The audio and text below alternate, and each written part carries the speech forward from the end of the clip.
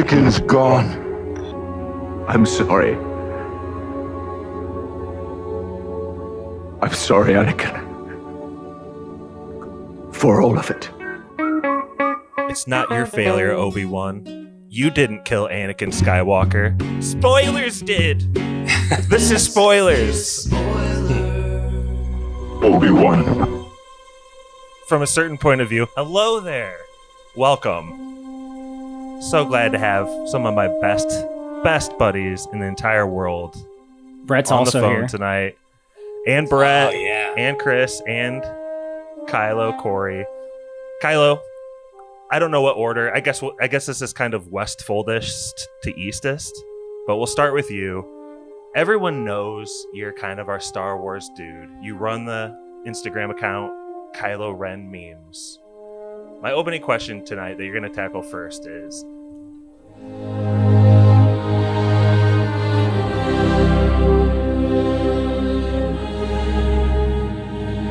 pair this piece of media, Kenobi, to what you think is the most similar in quality other piece of media in Star Wars. That could be a film, a cartoon series, a cartoon season, however you want to play that out. Also, introduce yourself and such.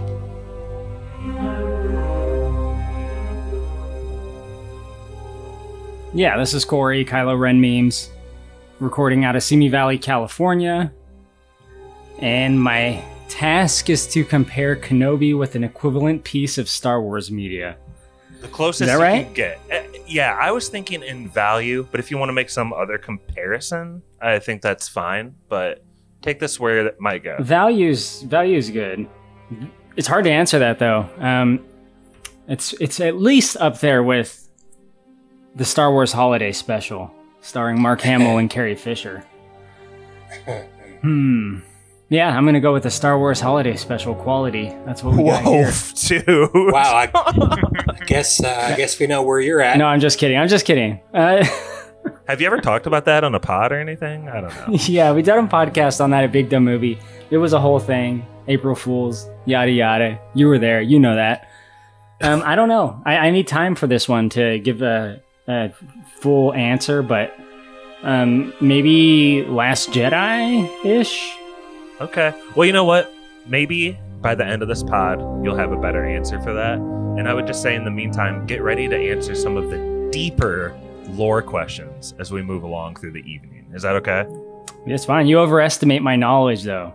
I happen to like Star Wars a lot, but I'm not one of the knows everything about Star Wars guys. Maybe compared to, like, some other people, I might seem that way, but hey, I'm just giving you a heads up. I'm going to let you down.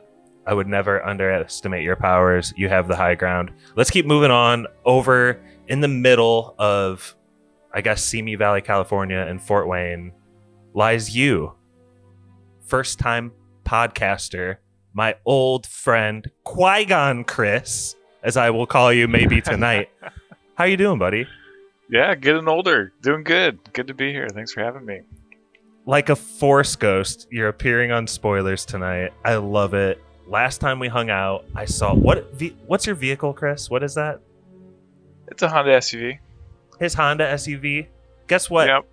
Brett? You'll know him when you see him because it says Qui-Gon in the back. Huh. Qualified advice. No more truck, Chris? Oh, it's still there. It's still here. Yeah, but that's not the everyday transport. Chris, I'm so glad to have you on the pod. Anyone with a license plate that says Qui-Gon and that is also so wise and noble and tall as yourself deserves to be on the Kenobi Spoilers. So anyway, the same questions to you. Like, in quality, can you mash this up to anything Star Wars related? Yeah, and I actually haven't watched all the series, but it reminds me of Star Wars Rebels, the animated. I wonder why. I think they had a couple seasons of it. It definitely seems to cater to a bunch of different audiences. So it definitely takes take everything with a grain of salt, but there's actually some really cool moments too. And there's no particular scene that seems mirrored from that series to this at all that you can think of? Well, it has some pretty cool Sith characters, some good Darth Vader moments, so Well, this is spoilers, and I'll just put it out there. Darth Vader gets his helmet halfway chopped off in both things, but we'll keep moving on. Easter, from West Foldest to Eastest. Brett in Fort Wayne, how you doing, buddy? I'm doing all right. Doing all right. Fascinating. I know you've heard the question twice now, so I don't want to have to say it again. You got something cooking? Let's see. As far as quality, the quality kind of reminds me of the little bit I've seen of Mandalorian, but I'm gonna go with what. It's kind of like an alternate history type thing, so I'm gonna go with Rogue One, which I like probably more than others. So, plus it's got the Darth Vader swinging a lightsaber around, and I don't know, kind of has that vibe to me. Yeah. Alternate timeline. That's a good theory. That makes this more digestible, I think. I agree. What's the alternate timeline? I think Brett gave, maybe you can correct me if I'm wrong, but some indication that the events of this movie, or this series, I should say, don't exactly line up with the events of the OT. Yeah, I don't know if I would have used the term alternate, but yeah, like kind of shoehorning stuff in, but also kind of not really caring about the ripple effect. But that's okay. I'm here for it. Doesn't bother me. Okay. Well, that's enough talk and vagaries. Let's actually get down to the nitty gritty about what this series is. And Kylo, I asked you to get ready to talk about deep lore. So here's a question, and something that I don't think a lot of Star Wars casuals are familiar with. The whole series starts out with the Grand Inquisitor and these people referring to each other as numbered brothers or sisters. Can you just give a little bit of background and maybe who they are and like what's going on here at the very beginning of Kenobi Part 1? Well, the good news, Josh, is that you don't have to know jack shit because they literally explain it in their first scene. So it doesn't require any kind of deep-seated knowledge because it is exactly the way they give it to you in Rebels, which is where you also see Inquisitors and the Grand Inquisitor, who everyone knew was not dead because he's in Rebels, which takes place later. But suffice to say, they're dark side users. I don't like to say the word Sith loosely because people kind of get... Rule of 2. People get iffy on that, and like it's never really made sense, the whole Sith thing. So they're dark side users, some of which are former Jedi, probably most, I'd say. And, you know, they basically are Darth Vader's... I don't want to say like henchmen because they're better than henchmen, right? These people aren't stormtroopers. They're like generals in the old Empire. Quick question then. If most of this is explained, and I agree with you, it's pretty much very put out there. Like they explain it clearly. But timing wise, from the events that we see with Vader first being put in the suit in Revenge of the Sith, how soon does he start gathering up this crew? Do you know anything about that? I don't know exactly, but the way it's played out, it has to be within at least a few years, right? Because these people are pretty adept, and according to prequel logic, it takes a while to get trained to be able to use the Force successfully. I know the dark side is a faster path, so they do have that advantage, but at least a few years. They've probably been working under him for 5 years or less, I'd say. They go to a bar at the very beginning, I think on Tatooine, and they're kind of interrogating the bar owner. They're shaking him down. And the main guy, the Grand Inquisitor, who has a fucking awesome presence about him. He's he's got an accent, and he's very he's kind of regal in his own way. He's not I don't know. He's an intimidating factor with his voice alone, I'd say. He doesn't necessarily have to muscle anyone. But he goes to the barkeep and he's like, "Do you know who we are?" And he's like, "Yeah, you're Inquisitors." He's like, "Do you know what we do?" And that's kind of where they lay it all out. Which, by the way, I just saw a meme right before this recording. And he says, "Do you know what we do?" And he says, "Yeah, you inquisit." And I thought that was great.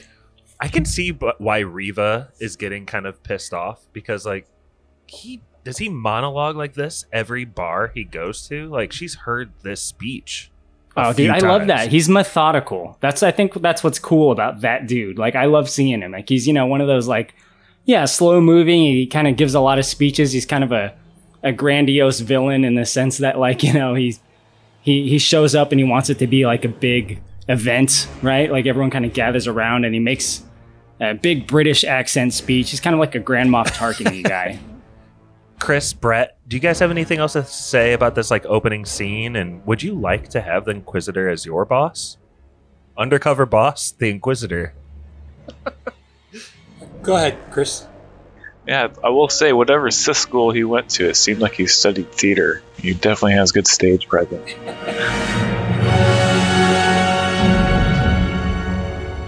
You know who we are. Inquisitors. You know what we do? You hunt Jedi. The Jedi hunt themselves.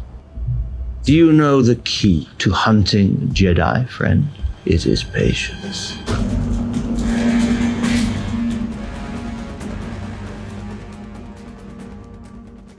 No, I thought it was a great intro. I thought the series got off to a good start, and it starts, I guess, making me wonder what's so special about Tatooine, and why does it feel like people forget about it so often? Everything down there? Yeah. You haven't learned what's special about Tatooine at this point in the Star Wars fandom? It's the most important fucking planet in the galaxy. There's just random lightsabers buried in different spots. Yeah, that wasn't even Obi-Wan's. He just found one. Like, that's how much shit goes on in Tatooine. Do you guys know that they have actually 2 sons? Knowledge nugget. Damn, deep cuts. Please continue, Chris. Well, as it was the first introduction to Reva, which I was confused at first, because when I heard sister, I was thinking back to the planet Dathomir, where Darth Maul comes from, where they got the sisters and the brothers, and they have the red patterns on their faces. But I had to re-educate myself on what exactly the sisters were, and they come up in Fallen Order too. I'm not sure if you guys have ever played that game. That's a pretty fun one, where you play Cal Kestis, like, I think within a few years of Order 66. Bro, is that even canon? I think it is, actually, yeah. Oh, and I believe out of here. That dude's getting a series, so we can expect to see more of this era. Yeah, I'm all just for kidding. it. I have absolutely no idea. I'm all for it. I mean, I think we can take the Inquisitor and his staff kind of to completion here as we kind of walk through the series as a whole, but there's a little bit of power maneuvering that I think is somewhat interesting between, like, I don't know, Brother 12 and Reva's character, who kind of flits between being called Reva and Sister 3, I think. But Yeah. Third sister. you don't end up seeing, like, I don't know. You get the feeling a lot of this series is introducing Reva as a character and setting some villains in her way, which will be that he's not actually the 12th brother. I'm sorry. He's the 5th brother. And Yeah, I liked when he Tokyo drifted into the bar. Yeah, so famously, the 5th brother is the actor that plays Han in the Fast and Furious franchise. He's in Tokyo Drift, of course. But this dude, man, they fucking did him dirty by giving him a goddamn rice hat, right? Like a space rice hat, like a fucking Raiden, like sci-fi Raiden hat. is it a hat or part of his head? I know it's in the cartoon, so like that's like the excuse, but like someone had to have been like, hang on a second, like I feel you on that. let me take a step back and look at this objectively. I think one more from this scene too is, or this episode is, kind of comparing back to the prequels, like episode 1, 2, and 3. It seemed like even for the non-human type creatures, there was a lot more like differences compared to just a standard human body. So it was interesting just from a, I guess, set and costume standpoint that, the Inquisitor's head is a little more round as opposed to being elongated, really long. So yeah, it was just almost like alternate reality, alternate storyline, kind of like what Brett said earlier. Well, I feel like we should at least bring up the fact that also in this scene is Corey's boy. Benny Safdie. Ah, yes, my son, Benny Safdie. He He's, plays a very small role in this series, and I was hoping for more of him, but he's not so Yeah. much a character as he is like a plot device, right? Like he's inserted at the service of other characters more than himself. But it is cool to see him as in just a strictly acting role, and it does make me think that dude is a pretty good actor when I compare him in this to like Good Time. Have you seen Licorice Pizza? Not yet. He's got a small-ish role, but it's pretty good. He handles himself pretty well. So, Brett, yes. get us over the hump of the Inquisitor crew. Tell us the whole story of Riva. She goes from part of this crew, and what unwinds with her? In this episode, or am I going in the past of her story, or we're going to get to that No, later? what happens in this series with her? Let's just lay out her whole story right now. Okay, so she's the main bad for the first, 3-4 episodes before Vader kind of starts getting in. She is just doing her job and rounding up Jedi to kill. But Which that guy they see on Tatooine, he is like the exact same like starter character when I was like in Knights of the Old Republic. Like he's such a typical general, just Jedi beginner. Did you catch on to Yeah. that, Chris? He's classic. Dude, the Grand Inquisitor is exactly like my character in Star Wars: The Old Republic. That That's MMO. what you when look you're- like? Oh. Dude, he was like that. He was a Sith sorcerer, and in my mind, he plays exactly the way the Grand Inquisitor plays him in this movie. So I fucking loved it. That dude is the heretic.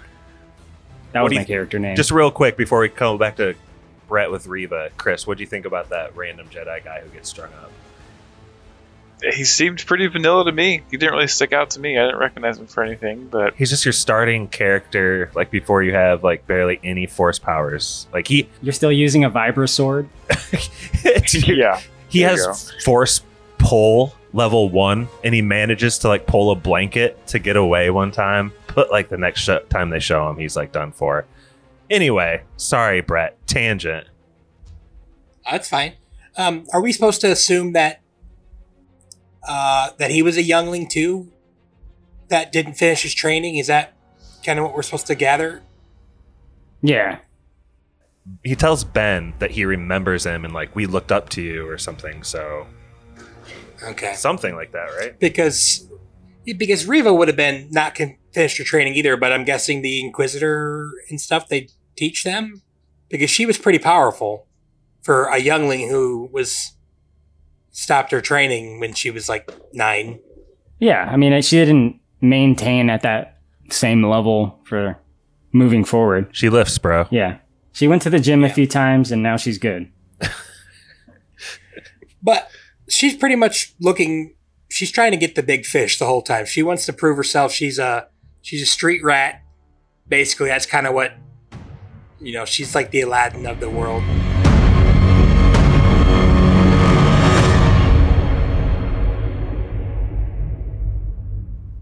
I mean, she made it to the Jedi Temple to learn. I don't get where she came from, but she's got a chip on her shoulder, and she really wants to prove herself, but she also wants to like pretty much kill all of her brothers and sisters, I guess. But deep down, she wants to kill Darth Vader. Like we find that out in episode 5. So she's hunting down Obi. She wants to get Obi, but Street what's her rat? plan the whole time? Riff raff, street rat. I don't buy that. I don't buy that. Actually, like, okay. This is something I think maybe the four of us can put our heads together and figure out. And I've heard a little bit of hate about this on the internet, but is she really a street rat if she was like a Jedi Padawan? That's literally what I said a couple minutes ago. I don't get that. And then further, her whole motivation in this is to like get revenge on presumably Darth Vader The Sith. for killing the youngling, and she also blames Obi-Wan, which I get, but on her way to do that, she's like this vanilla Jedi guy we just described She kills him, and we think he was a Padawan. Help me figure out Reva's motivation and, like, does it make sense? I need help too. I feel like she's doing her job up until the point where she gets to get her revenge. But I mean, her job, Corey, you can correct me if I'm wrong. Aren't the Inquisitors going around trying to round up all the Jedi and kind of like, do they give them a choice at that point, or is it kind of like, yeah, we're gonna kill you? Kill him. Okay, because I know like the younger ones, I read that they offered them to join the dark side, and if they didn't, they killed them. But yeah, so she wants to get close to Vader. She knows the way to get close to Vader is to bring in Kenobi. So that's why she's fixated on Kenobi when all the other Inquisitors are just doing their, regularly assigned tasks of non-Kenobi former Jedi. So they're just tracking down whoever is reported to have used the Force, going off rumors or whatever they've been hearing on presumably their version of the internet. And her fixation is Kenobi. And it's all because of her backstory, which we see, I think, pretty well actually added into the series at various times, starting with the very beginning. It's actually the very first thing we see in the series is the attack on the Jedi Temple, the very famous Order 66, right? That fucked her up. She was just a little kid. She got stabbed directly by Darth Vader, pre-suit Darth Vader.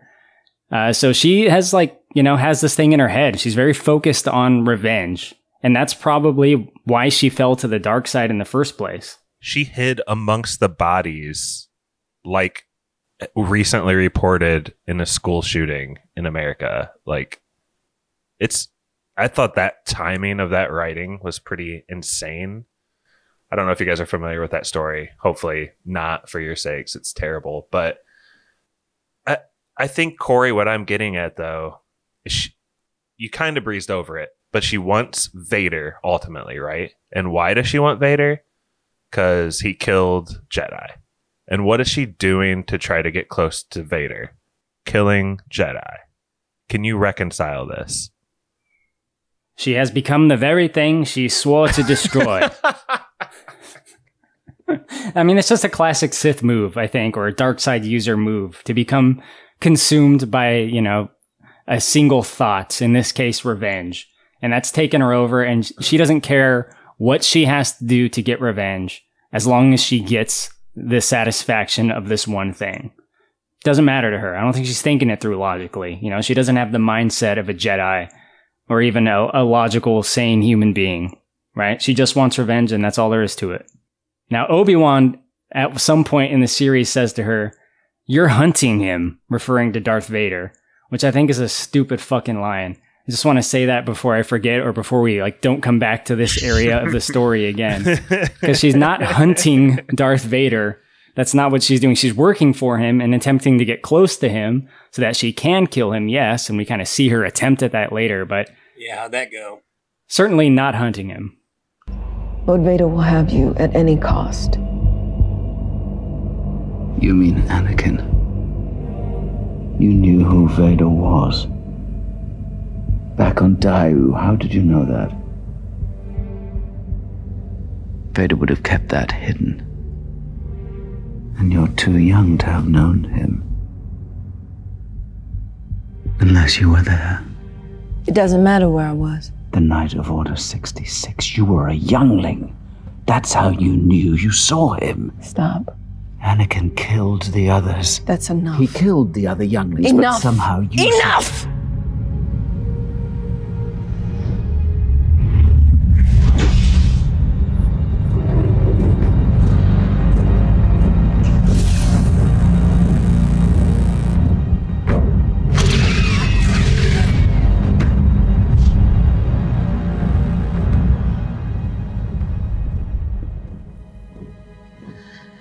They were the only family I knew.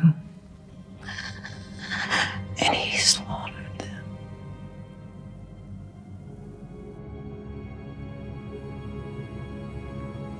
You're not serving him, are you? You're hunting him. Did they actually show her getting stabbed as a youngling? Yes. Okay. So I guess you can set lightsabers to stun now. That's one of the grains of salt in the series. She was standing right next to that kid and said, Master Skywalker, there are too many of them. What are we going to do? Master Skywalker, there are too many of them. What are we going to do? The traffic's fine, youngling. No one dies from lightsabers anymore. That was like, that's only happens in the OT. Besides Chris being one of my best friends, half of the reason I invite him on this pod is for this particular point. 3 times we're seeing people get stabbed through the middle with lightsabers in this series. Young and old Reva, so I'm counting that as 2, and also the Inquisitor. And your boy, Qui-Gon, fell to the very same move. It really is. I threw my hands up in disgust or bewilderment at various times in this, and as each time that came up, I just could not put together why lightsabers were not lethal anymore. And between that weapon having a stun phase and a kill phase, and seeming people having multiple personalities, and them just kind of plucking out what works best for the storyline for whatever episode, it was really hard for me to follow and believe. Yeah, I'd like to think that after someone gets stabbed in the gut with a lightsaber, Boba Fett shows up, takes him to the fucking robo mechanic shop and gives him robot guts every time. So like he's constantly just peeking around the corner waiting for that to happen, like he did with Fennec, you know? What's the name of the guy he kills at the end of that series? Kind of the big bad with this shootout. Cad Bane? Yeah, Cad Bane. Is he going to live after getting stabbed in the Also stomach not too? dead. None of them are dead. Legacy characters can live forever. Dude, that's Plot armor. insane. Is that not insane? Okay. Let's just continue on, because if we're going to kind of walk our way through it, which I want us to do a little bit so people can relive the series as they listen, I guess we're still in part 1. And I just want to hit on Obi-Wan is living his life as basically old Ben here. He's in a cave. He's kind of like peeking in on Luke through binoculars. Honestly, what you see in the trailer of Luke through binoculars is about 50% of what we get of him in the whole series. And there's some really good storytelling in here. And for maybe some places where the writing fails in the middle of this series, when Obi-Wan is doing his day-to-day life and he's working as like a meat miner and he's stealing against the Jedi code, if you will. He's stealing a little bit of meat each day for like that little animal horse thing that he rides across the desert. Like, what was captivating about this? It's just showing his new normal, really. Showing how he was getting by. And, trying to stay humble, and maybe help explain how he got into a rut and was maybe losing his force sensitivity. And maybe showing why he was struggling to even connect with the little Master Qui-Gon.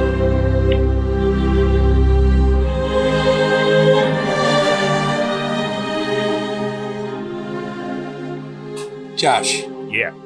I mean, it's not just America that's got 8.2% inflation. Tatooine got hit really hard too. So he's got to take what he can. I feel like most of the people in line next to him are like muttering, "Let's go, Brandon," as they're like getting their wages and stuff.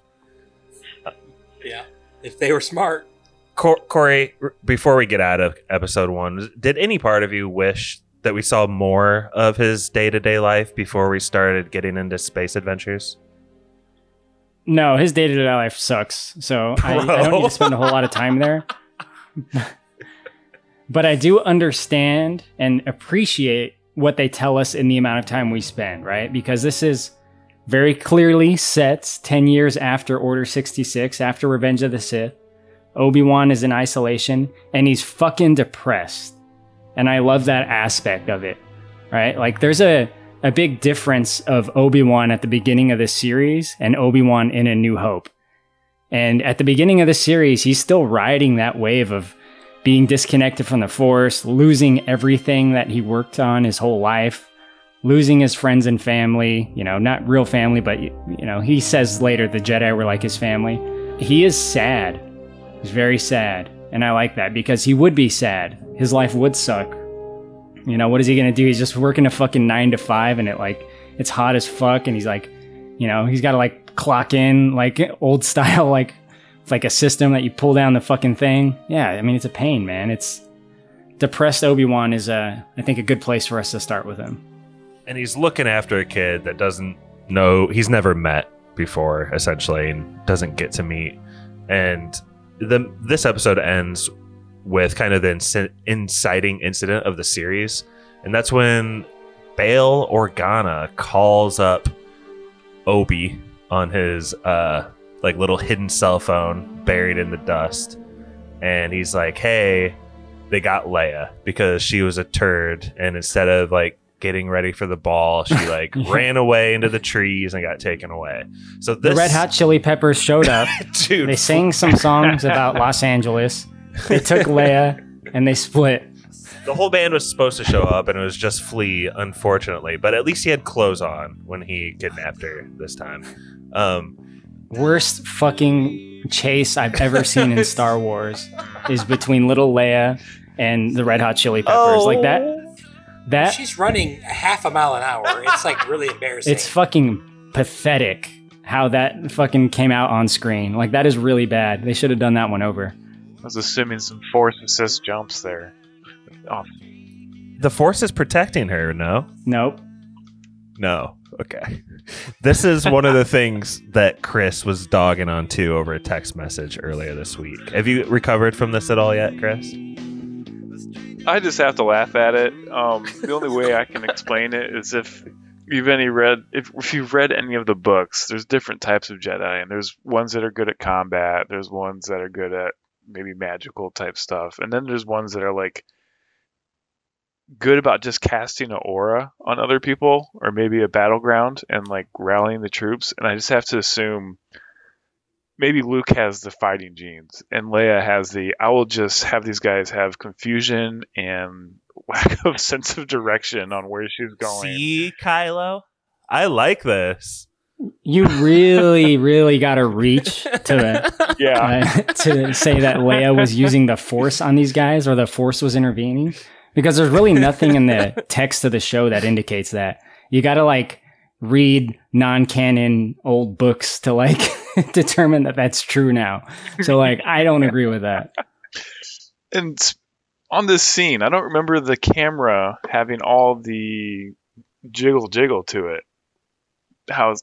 We saw that in like episodes 4 and 5 and later on, but the camera don't jiggle.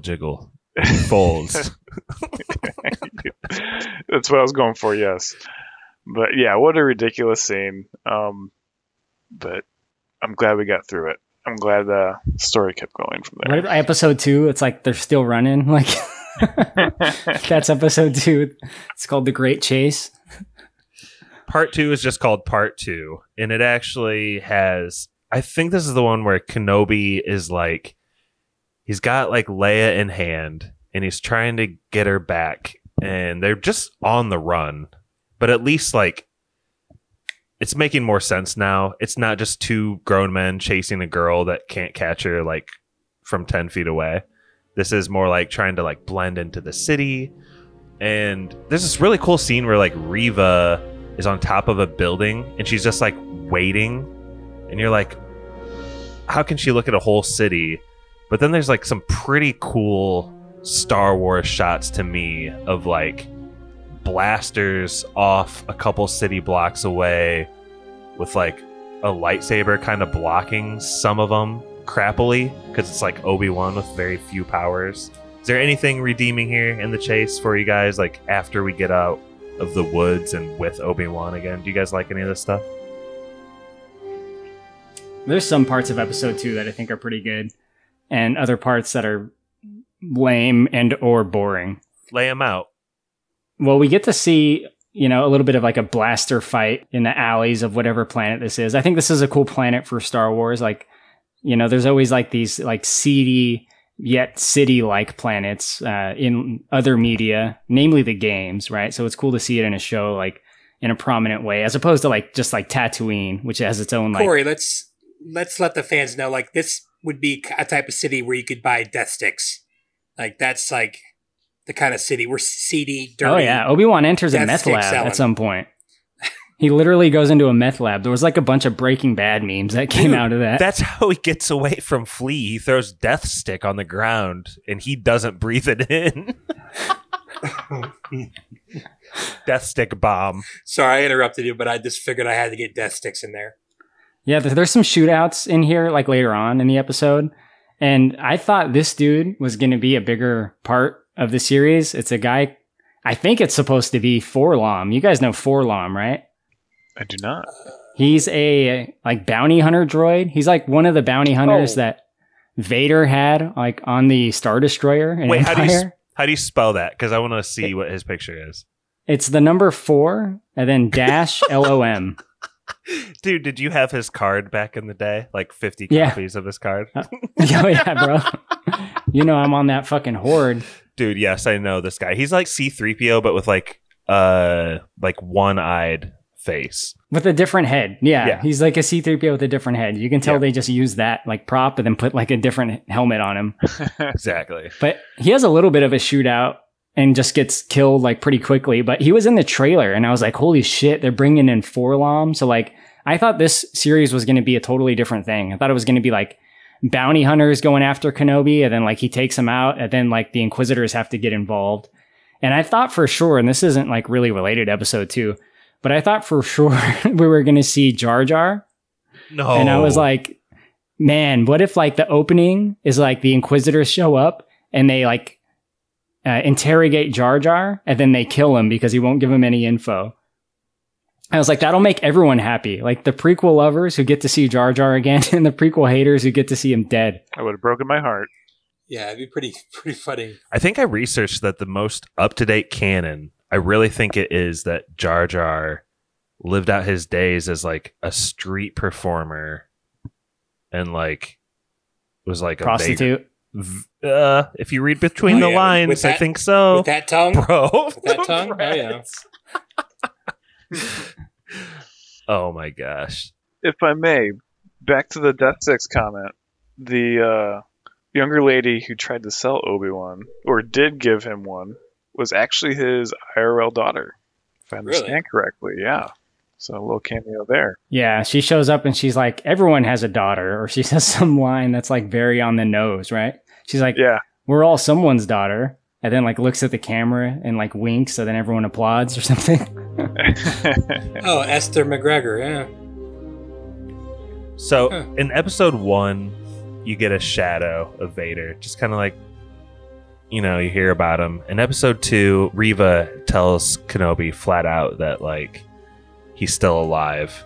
So there's like a hint of him. And then when you get into 3, this is where we finally get a scene of kind of like Obi-Wan seeing him in the flesh, I was going to say, but in the machine flesh would maybe be more appropriate.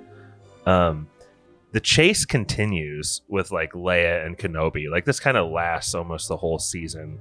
But Brett, I want to throw this to you. Is there anything from like episode 3 that really caught your eye here as we're introduced to Tala and all those other events start taking place?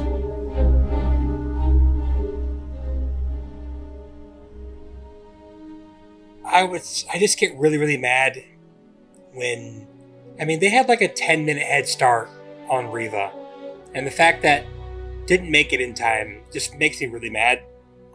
Yeah, you totally. I don't know. I thought this was a pretty cool episode. This is the one where, no, wait, is this the one where they have the safe house and they meet Obi and Darth Vader fight, right? Yep. Yeah. Or at least see each other. I don't know. I thought that was pretty cool. Like another cool little. They're not on Tatooine there, are they? No. No, this is the mining planet. But it's cool seeing other, you know, I know you like that, Corey. Cool seeing other planets. You know, Tatooine's a classic, obviously, but, you know, it's nice to see other places, and it's, I don't know, pretty cool. Kind of got vibes of The Force Awakens, the very big early scene where you meet Kylo for the first time. Kind of going through, looking for people. Yeah. Kind of got some vibes of that. And Corey, I know it was leaked kind of before the series even started that there was going to be 2 skirmishes between Vader and Obi-Wan. Were you privy to that information going in? I didn't want to believe it. Believe it or not, brother, it's here. But yes, I heard things. Break down this first one, because I was actually thinking that was in part 4, but you guys are totally right. That's in part 3. Please break down what happens here, because I think this kind of sets the stage for what the series is all about. Yeah, I'll give my opinion on it after, but to break it down, young Leia and Obi-Wan are kind of running their way through this planet that they happen to arrive on, trying to find a way out. They meet an ally, but eventually word gets to Vader that Obi-Wan is there. Not to convolute it, but they're just literally like, they sneak to the nearest transit that takes them to this ship. Like, they're not even controlling what planet they're on at this point, right? They're just simply on the run looking for the next place to run to, right? Yeah, I mean, the goal is to get back to Alderaan, of course, but they're taking it one step at a time. So they're hiding out. Darth Vader arrives very quickly on this planet, and this isn't something that I thought would happen so quickly, but he does arrive there, which I think is good. If he's going to show up, it shouldn't be one of those things where it's like, oh, the next episode they're gone, and then he shows up. He gets there. He's looking for Obi-Wan in an area where he's pretty sure Obi-Wan is hiding out in. And the way he draws him out is basically just by killing random people or picking them up with the Force, choking them out. He kills, I think, one guy, actually, but it's what appears to be like a teenager, right? Or maybe even a preteen, a kid. So Darth Vader is like not just killing civilians, but young people. Women and children, oh my gosh. I thought it was an old dude that he killed, like broke his neck, like instantly. He chokes an old dude. The old dude's son comes out. Then he breaks the son's neck. Okay. Oh, yeah, that was dirty. He basically does get to the point where he tracks down Obi-Wan, and he faces Obi-Wan in the flesh for the first time in 10 years. But Obi-Wan is not the Obi-Wan of old. He doesn't really have his connection to the Force the same way he used to. Definitely hasn't been training. He's more or less cut himself off from the Force at this point. And Darth Vader just proceeds to kick the shit out of him.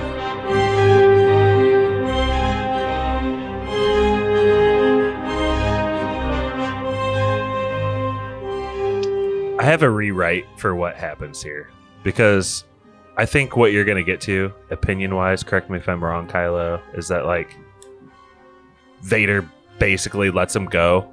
Like, one lady, Tala, with, like, 2 shots of a blaster is able to, like, help Obi-Wan escape against a squadron of stormtroopers plus Vader.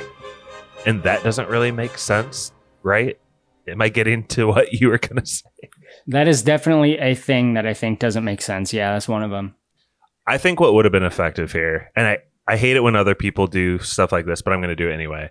Like, I wish Vader would have killed a couple more people and Obi-Wan would have just, like, froze up, but he would have, like, just, like, chickened out totally. I like that better, definitely. I mean, it is cool to see Vader, like, light a fire and then use the Force to pull Obi-Wan through it as, like, his sadistic form of revenge. Agreed. Because obviously we all know what happened to Vader. Hey, Joe. But I don't know if this works with the existing canon, and that's probably my biggest problem with this series. Is everything that's happening is it's so major to these characters. Like, it just doesn't seem to fit well with the original trilogy. But it's another 10 years before the original trilogy, right? So doesn't Vader pretty much only say it's a presence I haven't felt since? I mean, that could still be true, right? He's like, when last we met, you were the master. You were the master. Or something like that. But he's right. Yeah, but he's a liar, though. He said, well, Obi-Wan does kick the crap out of him at the end of this. Yep. So maybe. Yeah, it's not what he's saying, though. He's like, when we last met was back when you were the Jedi Master and I was the Padawan to you. Padawan. Not like you beat me that one time. Yeah. I beat you first, but then the next time you beat me. He doesn't say that. He doesn't even imply that. There's like, again, you got to do these fucking gymnastics to like make this stuff work. And a lot of it, you got to be honest, it just doesn't. Yeah. And I think they could have avoided that in a couple places, especially because more effective than dragging Obi-Wan through the coals is him killing random people. Like, that's equally heartless as like the younglings thing. Like, it's terrible, but at the same time, it's like makes sense for his character. And then also there's a shot of Obi-Wan like looking through kind of some window panes as Vader turns the corner in a street. That was some good shit right there. Like, that was enough for this episode for me, I guess. I don't know. Chris, Brett. I got a few things here. So I was shaking my head at the fact that a Jedi is on the run looking like a Jedi. He could at least throw on like a black robe or a white robe, or I don't know, put on a helmet. That seems to be pretty popular. A three-piece suit. Yeah, something like that. Maybe cut off the beard. Dressed like an Earthling. Yes. But holy crap, that magical tunnel. I think we had 3 or 4 people enter it in a certain order, and they came out different ends and in a different order. So I was just imagining, if you looked at this tunnel from above, it was a circle with a couple lines through it. Maybe it looked like the classic peace sign, and people were just running down different paths at the same time. Yeah, because how did Tala get by Reva? Yeah. Yeah, so there must have been a side shoot there, or invisibility cloak. And that took a little bit of a stretch. Force speed. There you go. Which has been used, once in the movies ever? It's only used off screen. Force speed. You can't use it while anyone's looking. And I think at this point in the series, we're 3 episodes in, we're starting to see flashbacks to the prequels, episodes 1, 2, and 3. And I know there's a lot of different opinions about how good those were, but personally, I always enjoyed them. And I was absolutely cheesed that these were being brought in as like content buffers and harkening back to the good days. Like, I really enjoyed that, but maybe that's my Qui-Gon bias. No, I agree. And I'm kind of pissed that I skipped that opening like 4-minute segment where they kind of like go through the story of where Obi-Wan is now based on the prequels. I love that part. Didn't you guys think that was cool? A cool look at the prequels, actually. You mean Order 66? Order 66 and like all the flashbacks they do at the very, very beginning, even before like the Grand Inquisitor, 5th brother, and 3rd sister like go to that bar. You know what I mean? The opening was really cool. Yeah, I think the opening is just the Order 66 scene, right? Is there not more to it than that? There's more later, for sure. And well, they have like a flash, like a review of everything that's happened before. Yeah, that's what I'm talking about. But that's not really. Oh, you mean the prequels recap before the show starts? Yes, it's the precap. Right. Did you not like that, Corey? It's fine. I mean, I've seen it all. It's fine. I wasn't like, oh my god, this is amazing. I was like, okay, yeah, I remember. Let's watch the fucking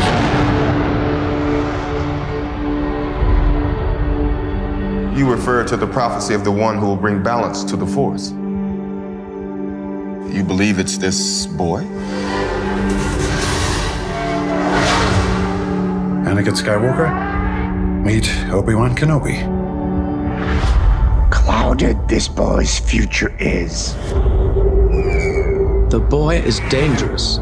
They all sense it. Why can't you? An apprentice you have, Qui-Gon. Impossible to take out a second. Obi-Wan is ready. I am ready to face the trials.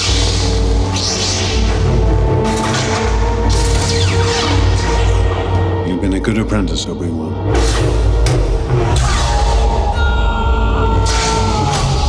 I foresee you will become a great Jedi Knight. Obi-Wan, promise me you will train the boy. Yes, Master. He will bring balance. Master Yoda, I gave Qui-Gon my word. Your apprentice, Skywalker, will be. You could skip it. What took us so long? Okay, but with how cheesy the prequels can be, it's nice to see it presented like this from the official, not from like a Topher Grace edit, but from the official company that does Star Wars. Like, hey, these are the kind of the cool parts of the prequels that we're gonna go off of and let direct this. It got me hyped. I don't want to derail us and go all the way back to the beginning, so we could just move on from that. I want to do a little quick spoiler. Tala, I like her kind of as a character, but she dies really quick. She's like maybe an early example of like a rebel soldier sacrificing herself for the cause. They're calling it the path at this point. Chris, did you like the setup for the spark that could be the fire that could light a rebellion?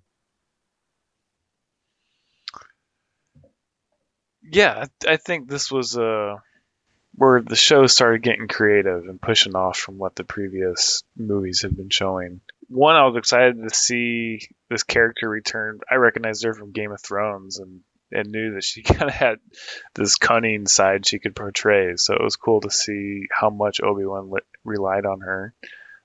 And I was disappointed. I actually missed how, I guess, what ultimately took her life, because I literally got up to refill a beverage while I was watching the show, and I came back and something had happened to her. And I think I read about a grenade rolled past her. Whoa. It's a thermal detonator, my friend. My bad. So yes, I was pouring in a different room at this point. I guess it depends on how you look at it. The way I look at it, she was killed by stormtroopers. How do other people look at it? Well, I mean, it's funny because we're talking about, like, you know, she's an interesting character. She's kind of cool. She's being set up in a major way in the series, but like, that's not how you want your legacy. Like, I was killed by stormtroopers. Imagine her Force Ghost telling that story. It's like, just stormtroopers. They got you, huh? Damn. There's a lot of them. For real, stormtroopers. She definitely deserves a Force Ghost, though. She played a good role in this one. I know it's shocking, but Obi-Wan does save Leia. She's trusted with like these people from the path, and they do return her safely. So that ends well. But we haven't really talked about Leia. I think that child actress did a pretty good job. Were you guys surprised to see this much Leia? I was. Like, me too. 3 or 4 episodes, she's top 1, 2, or 3 characters in those episodes, right? Oh, yeah. Yeah, it's kind of a sublime performance that someone so young can play such an integral role. I mean, some of the plot lines were definitely crafted for, I don't know, we had to be creative with how we perceived them, but her performance really was dynamic. I was impressed. I think almost everything with Leia works really well. Like, her performance, like you said, her placement in the story for the most part, with one, I guess, kind of major exception, and that's the fact that she spent a week or so palling around with Obi-Wan Kenobi. Like, that was one of the first things anyway where I was like, does this work with canon? Which is a question that I asked myself many times in this series. And again, my biggest gripe with this series, right? I'm like, so she just fucking knew this dude like really well? Like, he was like a second father figure to her for a time in her life? I don't know if that jives, man. Well, she knows him. How else does she know him? What do you mean? How else does she knows him in Star Wars. Like, not really. I mean, in A New Hope, she's like, you were my dad's friend. Like, in that voice message she sends through R2, she's like, you used to be friends with my dad. He's asking that you help him out again with this thing we have going on. She's not like, Obi-Wan, I've missed you. You know, how have you been doing? You really helped me out that one time. I need your help again. It's not that. So, well, she doesn't miss again. him. You got to do the gymnastics to make it work. If you notice, when he comes to visit her later on, she hugs her droid first. Yeah, for real. She's already forgotten about him. He gets the Chewbacca treatment. Yeah. Another point with Leia was the fact that she was the only one able to fit into the service room for the escape hatch, for the escape bay door. Chris, you're an engineer. Give us some feedback. Like, what's going on with this roof that won't open, and like her get in the vents? Like, from an engineer's perspective, like, what's going on here? Is there any truth to this? Well, I do find it weird that the room she's in was trying to figure out what wires aren't connected. I'm not sure if that's a service area, but that seems to be a totally different area than what the rebel leader is working in, trying to override the doors. So we got two different rooms controlling the same set of doors. One of the rooms only a child can be in, and it's a really dark room, and she can't see the glowing, obviously evil hack job on her floating droid. So I would think if you're going to have a hacking device on a droid, maybe you just take over the droid's operating system and don't turn the colors red. That was some Disney storyline there. The fuck is she doing in there? What does she expect to accomplish in there? Yeah. Again, that's force sensitivity. She's not a combat force user. She's just understands things. She's a mechanical force user. There you go. So got some of her father in her. That was definitely showing through in that scene. Brett, what do you think about the marketing of this? Because like the trailer was very much romanticizing Obi-Wan watching over Luke. And I guess maybe they didn't trust the child actor who played Luke very much. Because I don't even know if he speaks in this. It's clearly Leia who's the focus. Did you feel like deceived at all? I think that I heard Rian Johnson directed the trailer, and he just wanted to subvert everybody to the expectations. So I think it was genius.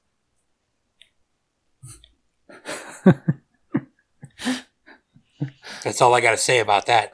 I mean, I don't know, Josh. I wasn't like on pins and needles waiting for this. We haven't finished the first season of Mandalorian. We haven't watched Boba Fett. I mean, like, I like Star Wars. I was getting into I used to really love it, but I've definitely gotten some Star Wars fatigue. But I don't know, this kind of brought me back. So I liked the way it went, I guess. I mean, we got away from Tatooine, which is nice. Have we ever seen Leia's home? I'm drawing a blank on what it's called. Alderaan. Have we ever seen that planet before? Besides getting it blown up? I think this is the first time we get a non-explodey Alderaan in a Star Wars movie or TV show. Did you like that line where he's like, Leia, someday you'll be in charge of all this? Yeah, and I was like, I actually made a comment. It's like, nope, it's all getting blown up. Yeah. Didn't age well. But I don't know. I mean, I guess I'd ask somebody else. So, like, I mean, Corey and Chris are probably waiting for it more. But I mean, I love Ewan McGregor, so I was going to watch it anyway. So yeah, well, I think we're getting on to basically the finale here. I mean, let's get to it. We could talk more about the droid Lola, new Star Wars character. That's actually pretty cool. I liked it. Have we talked about Ice Chip yet? That's good. Hey, my Abasa wifey came up with that one. Ice Chip. Ice Cube's son is in this, Josh. Were you aware of that? Bye, Felicia. He's put on a few pounds since Straight Outta Compton, but I liked him a lot in this, actually. So yeah, he got a cool role. Yeah, his name's Roken, I think, and he's fine, you know, as kind of like a pseudo Rebel Alliance would-be leader, right? He's like you can tell he's gonna make his way through the ranks of the Rebel Alliance as they start to form. The one thing about his involvement that I didn't like, so Obi-Wan is like telling him like, look, man, we need your help. I gotta get to this place and rescue Leia. Like, I have to do it. You don't know what the Empire's capable of, man. And he's like, I don't know what the Empire's capable of. I know very well. Then he like explains that they took his wife and his kid, or maybe it was just his wife. I don't know. And he's like, okay, I'll help you. Like right after saying that, it was just such a weird exchange. He's like, no, I won't help you. They killed my wife. I will help you. Like, where's like the connection between like I won't and I will in that? It's kind of a small thing, I know. But other than that, I think he was pretty good. I like to think that Obi-Wan just like mind tricked him into being like on his side in that moment. No, that's a power that Obi-Wan has lost. He doesn't use it in the series at all. Completely lost. That and Force Run. He doesn't have those anymore. Force Speed. He's got the forced rock throw though. Hell yeah, that's a new thing you just figured out. Sick. Yeah. We'll get to that in just a second. You were talking about the finale, Josh. Before we do that, yes. Can we talk about Reva confronting Lord Vader? Yes, thank you. Yes, I mean, I already quickly spoiled that she gets stabbed in the gut earlier, but what do you guys think about this confrontation? What do you think, Chris? Well, I got excited that the lightsaber was lethal again because it carved a hole in a blast door. But the series for me took a huge turn in this. I think this is episode 4 we're in. 5. Episode 5? Yeah. I think this is our first hint that she is not just pure evil. And maybe gives credence to some of her awkwardness as, being a lethal inquisitor.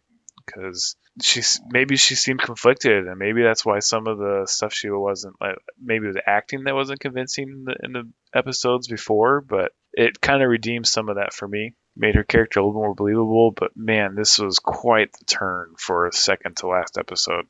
But why is she the bold one?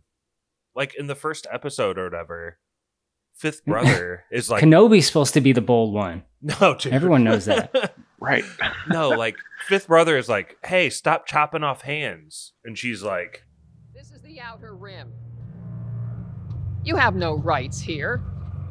We're not under the Empire's... Be careful, third sister. You go too far. Maybe you don't go far enough. Why didn't they reverse that? I don't know.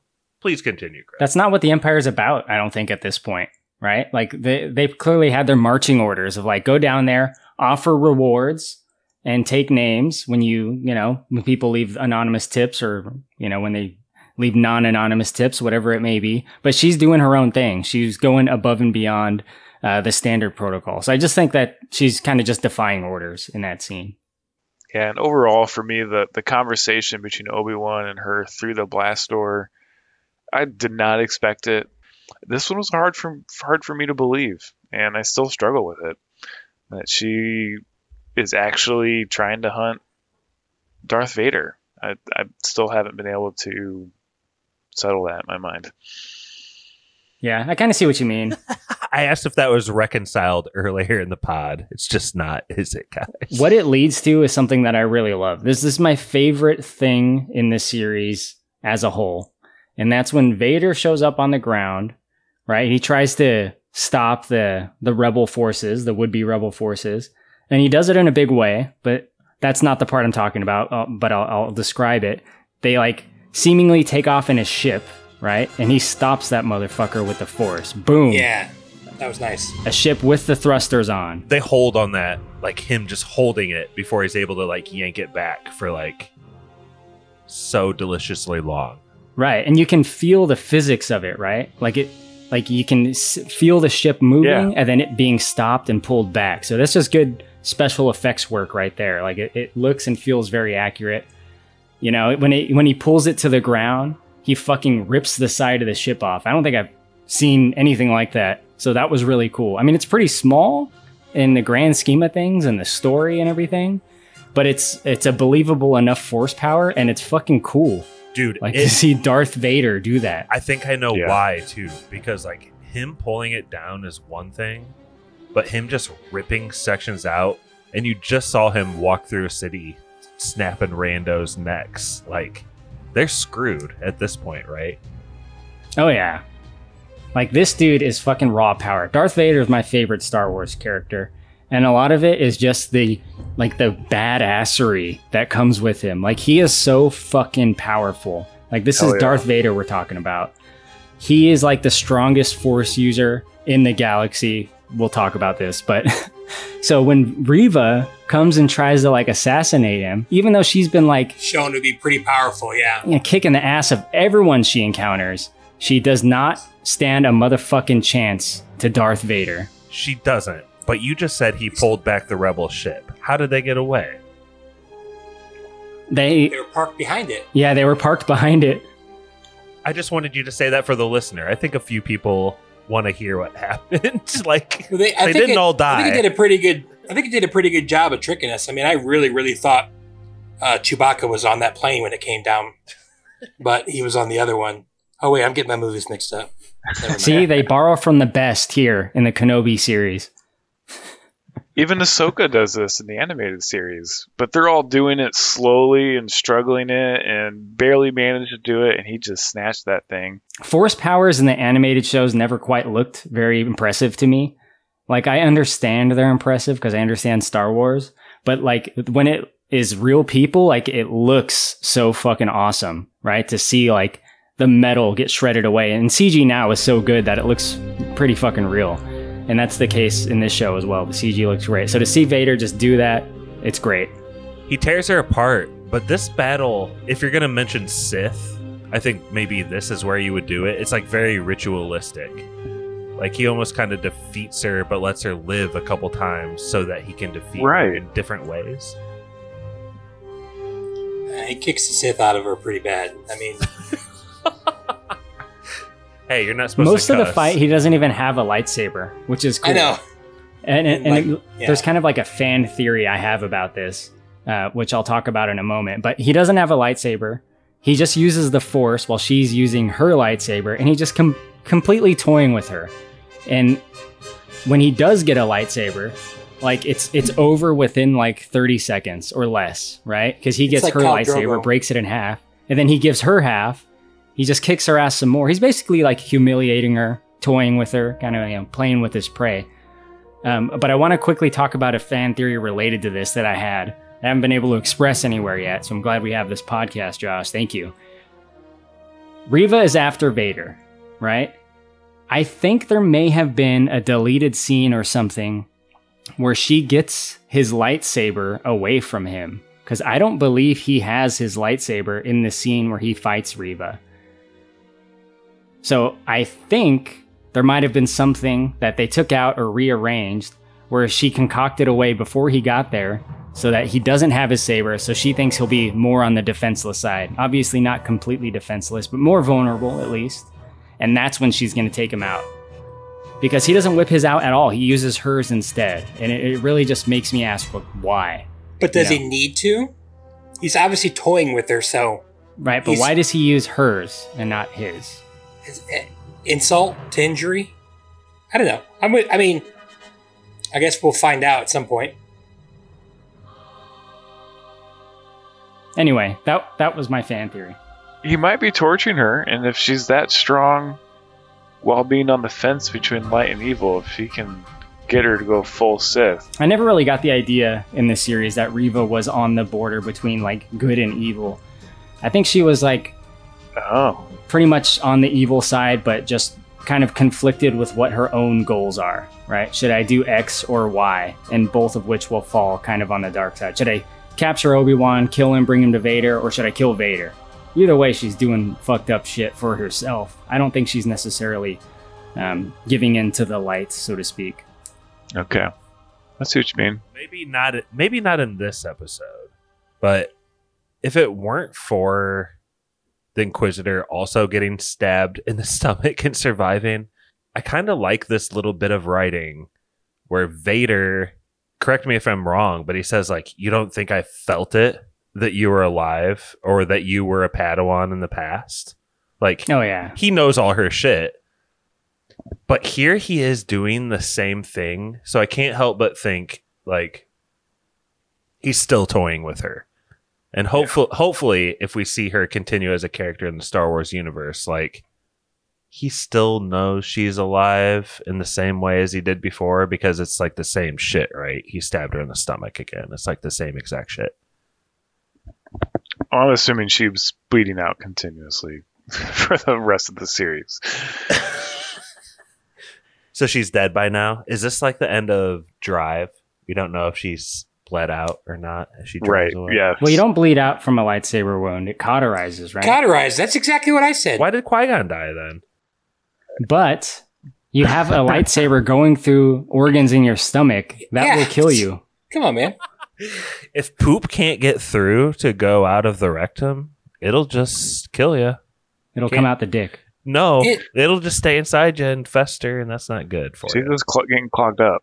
It stabbed Qui-Gon's liver, and he didn't want to live if he couldn't drink his blue milk. His Qui-Gon Jinn.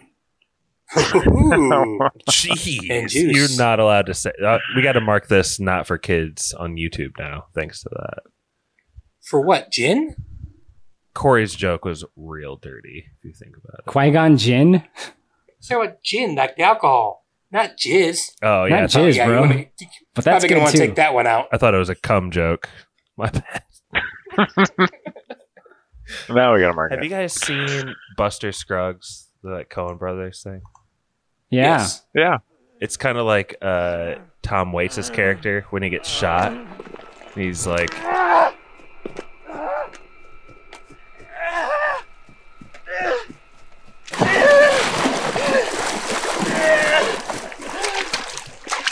You beastly skunk! You shot me in the back! Ah! Ah! Ah! Ah! Ah! Ah! Ah! It went clean through! It didn't hit nothing important! It didn't hit nothing important! Nothing important! Just guts is all you hit! you didn't hit me in any of my good stuff. That's what happens to like everyone in Star Wars from Qui-Gon Jinn on. Oh my gosh, yeah. Sorry about your boy though, Chris. Yeah. Anyway, we are on to part 6, the finale of the series. And really, all we really need to talk about is they finally confront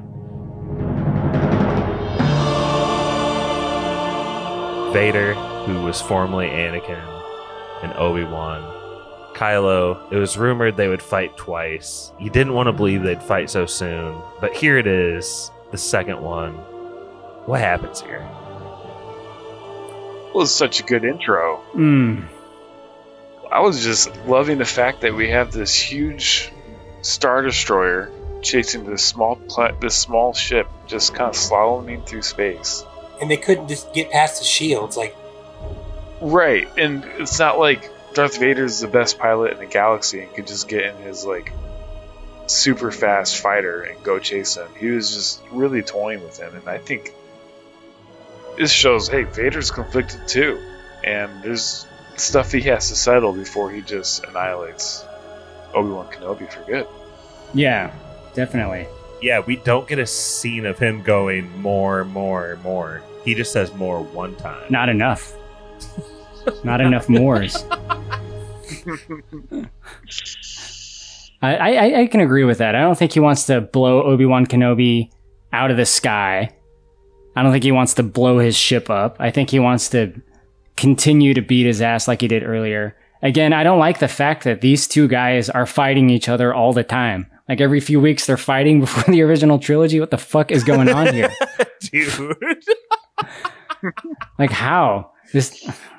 That's why I thought Brett was alluding to earlier about like this was like an alternate like Star Wars timeline or something. Like this is the what if Star Wars. Like what if they fought all the time before the original trilogy? Kylo, are those some of your favorite moments in Star Wars history when like Obi-Wan is talking to Luke in A New Hope? As a Force ghost? No, when he's like describing like, oh, your father was this, and like also when he meets Anakin and says like the last time we were a master, like I feel like you hold that stuff very dear. And I'm not saying that's wrong, and I do too, but I just want to emphasize that. Yeah, no, I mean I remember when that was like the world of Star Wars was like those lines, right? Like your father was a great starfighter pilot, and he was my best friend. And we were like, Obi-Wan's telling the story about how they were war buddies, and like there was no prequels out, and like I understood like that was specifically what their history was. And then later, we find out that Anakin is Vader, of course. And then going back, we realized that he became Vader and met Obi-Wan again, and that's why they exchange words the way that they do. When we last met, I was but a learner. Back in the days of the Clone Wars, back when I was a Padawan learner, you were the master. Now I'm a master. Look at me now. It's been a while. That's kind of, I don't want to say it's thrown away, but it's hard to reconcile these things. And as much like fan service as we get in the last episode, I struggle with that a lot. And I don't mean to say fan service necessarily as a complete like pejorative. I think fan service is good at times. I'm a fan, and I like to be serviced. I want the story to still work with the rest of the story, especially when I'm talking about the best of the story. Like if they broke some things in the prequels, like they do with the Clone Wars, like I don't really care, right? Like Grievous and Anakin encounter each other a bunch of times in the Clone Wars, and then in Revenge of the Sith, it's played up like they meet for the first time. I don't really care. But I think there's something a little bit more special and personal about the OT for me. Do you think that the line of "you didn't kill Anakin, I did"? Do you think that's to reconcile what people thought in the original trilogy when Obi-Wan's like, "Hey, Darth Vader killed your father"? Is that like a callback to that maybe, or am I reading way too much into that? No, I think it definitely is, but it also like really brings up the question to me of like, why in that moment is Darth Vader trying to make Obi-Wan feel better? Right. That's what it came across as. He's like, Obi-Wan, I'm not your failure.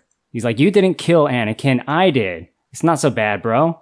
It's like, dude, that's the fuck? What is this relationship? That's the way it comes across when I watched it. When I think any viewer watches it, that's how it feels like. But like, I heard some people reviewing it, and they were like, "No, that's like Darth Vader taking credit for like the kill he thought Obi-Wan had." But like, no, when you watch this, it seems pretty clear that it's like he's like Obi-Wan is stressed out, and he's like, "Chill, bro.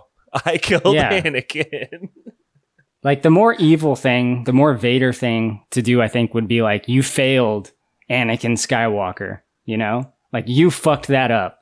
Think about, this. He would still be around if you hadn't have fucked that up.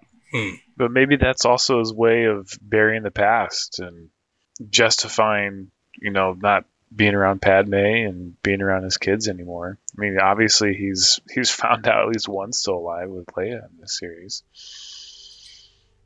I was 100% certain a line was coming, and then it didn't happen, and I was really glad because it would have been really lame. Did anybody else think that when Vader threw him in that hole that he was going to say something in particular? Oh yeah, bro. I was like, don't do it. Yes. I know. Thank God. I was like, don't say that you have the high ground. Yo, but he didn't have to say it because he had the high ground. Exactly. That's true. That's true. And that's better. That's better. Has the Trust high your ground audience. now, bitch. Exactly. Yeah, he didn't have to say it, but I saw it and I was like, fuck. R.I.P. my feed with high ground memes. Yeah, oh yeah. With these fake deaths that we've been railing on being so rampant, it happens again here because Vader gets the best of Obi-Wan again. This is their second fight. He got him on that mining planet. He like messed him up. And here he's doing basically the same thing. And instead of just like slicing him down, he digs this hole, puts Obi-Wan in it with a shovel, and starts burying him with all these rocks. This almost goes back to Buster Scruggs again, I feel like. But anyway, I digress. Yeah, he gets him with the rocks, and it does seem like, oh shit, how does Obi-Wan get out of that, right? Like, that was my first thought. Right. I was like, he's going to be fucked up. He's going to be like in a wheelchair for the next 10 years. Like by the time Luke sees him, he just got out of the wheelchair, you know? And Darth Vader starts walking away. And there's actually a cool moment in here. And again, it's with flashbacks. But they show Obi-Wan. He's down there being buried. But almost like Uma Thurman in Kill Bill. He's not done yet. He's got a few tricks up his sleeve. He's holding like this little air pocket clear with like the Force. Good reference. And he's just like barely holding strong, and he's got these like echoing voices of like Padme and then Leia talking, and then seeing Luke because that child actor doesn't actually speak, and then hearing Leia talk again. And then Padme, and then it's Leia, and then you like see child Luke again real quick because he doesn't have any actual lines. He does. Does he said, "I'm not afraid." Oh, okay. He said, "I'm not afraid," and I thought they were going to say, "You will be." Yeah. I'm not afraid. I know. Well, when he was with Uncle Owen, I thought he was going to be like, "Oh, it sure is nice here at the Tashi station," or something like that. I thought it was or there was going to be a Tashi station somewhere. I need to get some power converters. I wish he would have said, "I want to bullseye some womp rats in my T-16." But like, Luke, you really got to stop killing small animals. It's not right, man. Did Obi-Wan get his right arm hurt in episode 4 or 5? I can't remember. Yeah, he got it like all burned up. Okay, because I was like, when did he become left-handed? Did you guys notice he did almost that entire last fight? No, it's a subtle touch. I guess that would make sense because he didn't spend that much time in the back to tank. So I imagine his skin would still be a major problem and he'd be in a lot of pain. And actually, not only is he holding it and using the Force as right hand, actually, when he prones up and he's actually left-handed, so it was just really weird seeing him like that. Maybe he put his Force user abilities in his primary weapon slot and secondary weapon was his lightsaber at that point. A med pack in the other hand in case he gets injured. To use at any time he may need. Under a bunch of rocks, that would make sense. But the way this plays out, I'll just give out the basic gist of it, is Obi-Wan, after Vader turns his back on his buried former mentor, he busts out of the pile of rocks, unburies himself, and confronts Vader again. And I want to get your reflections or any like highlights you guys may have on this. But I wanted to tell you, I think it's really lame that Vader leaves him for dead without like knowing. And so like what I wish would have happened is I wish he would have started burying Obi-Wan just like he does that you see on screen. And he starts turning away like he has victory. But then there's like a little head tilt because he still feels with the Force Obi-Wan is still alive, right? So he gets like fucking pissed and he turns around and he starts like tearing off bigger pieces and like pounding it down even worse. And that's when we get Obi-Wan's like little montage of like, "Oh, hi, I'm Leia." Silent Luke. "Oh, hi, I'm Leia. I'm really cool." Silent Luke. And then he like, even despite Vader actively like pushing down on him with the Force, he like busts through all of it without Vader back turned like a naive idiot. He just goes like through Vader, and then the final battle can ensue as it does in this. I would have loved to see that. Anyway, I digress. Yeah, I like that for the most part. Thanks, Corey.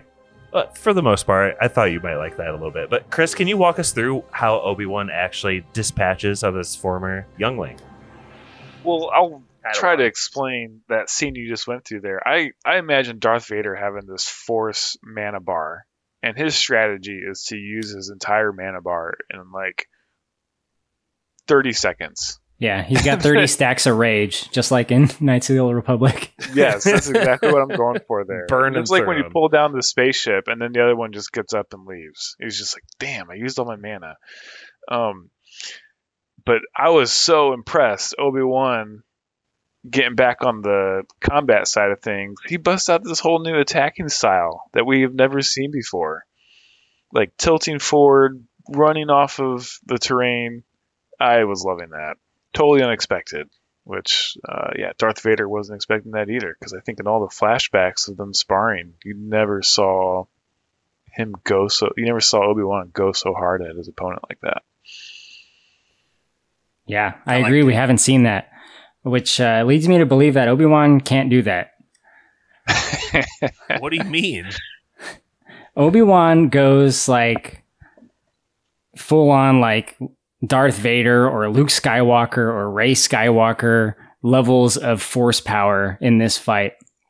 For, you know, when he comes back from underground and he starts just throwing all the rocks at him, right? So he lifts all these like boulders into the air. Like this is like a massive display of force power right here. Like this is a big deal. It was to me when I saw it. I was like, holy shit.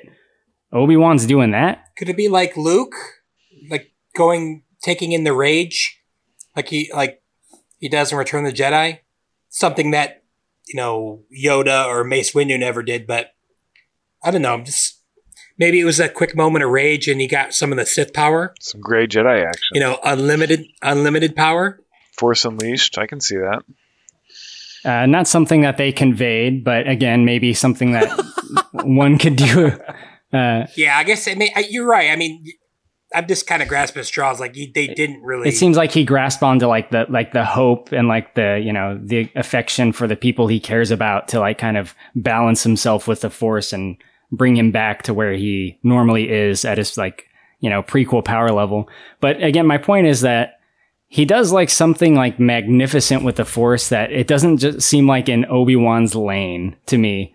And that leads to Obi-Wan defeating Vader, which also doesn't seem like something in Obi-Wan's lane to me, right? Like I like the character moment that it gives us. Like mostly for like the visuals and like the filmmaking aspects of, you know, cool, hearing Vader and stuff. The double audio. I struggled with this scene a lot because there's like things I like happening and then things I don't like happening at the same time. Can you narrow down the things you don't like to like one big issue? Canon stuff. Canon? Yeah. Like, and again, like Obi-Wan's like power, like he just like fucks Vader up here, right? He comes in to fight Vader. He's like, let's finish this. And, you know, he says his old line to Vader, I will do what I must. Like, I'm going to take you out. And then he like has this massive display of force power, probably beyond his ability, debatably. I know some people will probably jump down my throat for that in the comments, whatever. And then doesn't do anything. And is just like, goodbye, Darth. Walks the fuck away. He has made that mistake before, has he not? Yeah. Too much love there. He saw him kill younglings. What's he holding on to Darth for? I mean, at least at the time, he still called him Anakin, like in the prequels and Revenge of the Sith, right? Like, I can't bring myself to kill Anakin. This is him coming to terms with that. This isn't Anakin anymore. That's the point of their interaction in this scene. This is no longer Anakin. Vader even makes him feel better about that fact. I love that. And then he just walks away. No killing blow. I take issue with that, though. I think this is hitting the same beat as Revenge of the Sith. Does he really? He already says in Revenge of the Sith, "Then you are truly lost." Is here it's so different that then you're truly dead? Like, yeah, because that's not his goodbye in Revenge of the Sith. His goodbye is, "You were my brother, Anakin. I love you." That's where he's at the end of the fight when he's hurt when Vader's down. And that makes sense to not see him again until it's played by Sir Alec Guinness, if you think about it, right? Well, yeah, he can't kill him, right? That's why he didn't. But it doesn't work with the story. The reason he didn't kill him is because he's alive in the fucking OT. Are you guys, Brett, Chris, are you guys hearing what I'm putting down? Do you guys feel like this is actually kind of like, I get that they're on a different planet. It's Darth more so, like machine Darth versus Obi-Wan. So it's a different visual. But like the beat they hit here is kind of the emotional same thing. Like, you used to be my brother and now that person's dead to me. It's the same thing, right? I get a little bit of that. I mean, I can see both your guys' points, but yeah, we still need Anakin to save Luke in episode 6, right? Well, I agree that the OT is the reason he doesn't do it, if nothing else. Yeah. We tried to sum up Reva's arc a long time ago. Well, real quick, Josh, what did you think about the mask broken version of Vader and the voice effect? The voice effect I thought was genius. Much better. The mask, been done, right? Like that's the same thing that happened in Clone Wars or in Rebels. So I think they kind of needed that because I liked seeing Hayden, right? But I don't like the fact that like Vader's out there getting his mask cracked in half multiple times. You know what I mean? Like that happens to him all the time. Like yeah, like every third mission, he's like, I got another cracked helmet. Like that's why he gets it replaced so fast. It's because he knows he's gonna need more for when the next time it happens. He's got a whole like closet of just like helmets and dark cloaks. It's a different one. Yeah, it's like the Batcave in Burton's 89. Do you wear the same thing every day, Darth? No, I got 10 of these. It's all good. Which really makes like Kylo's version of the helmet like not that special. Like that was just one of hundreds. You know, Kylo has the broken Darth Vader helmet. Could you not find more pieces or something? Kind of?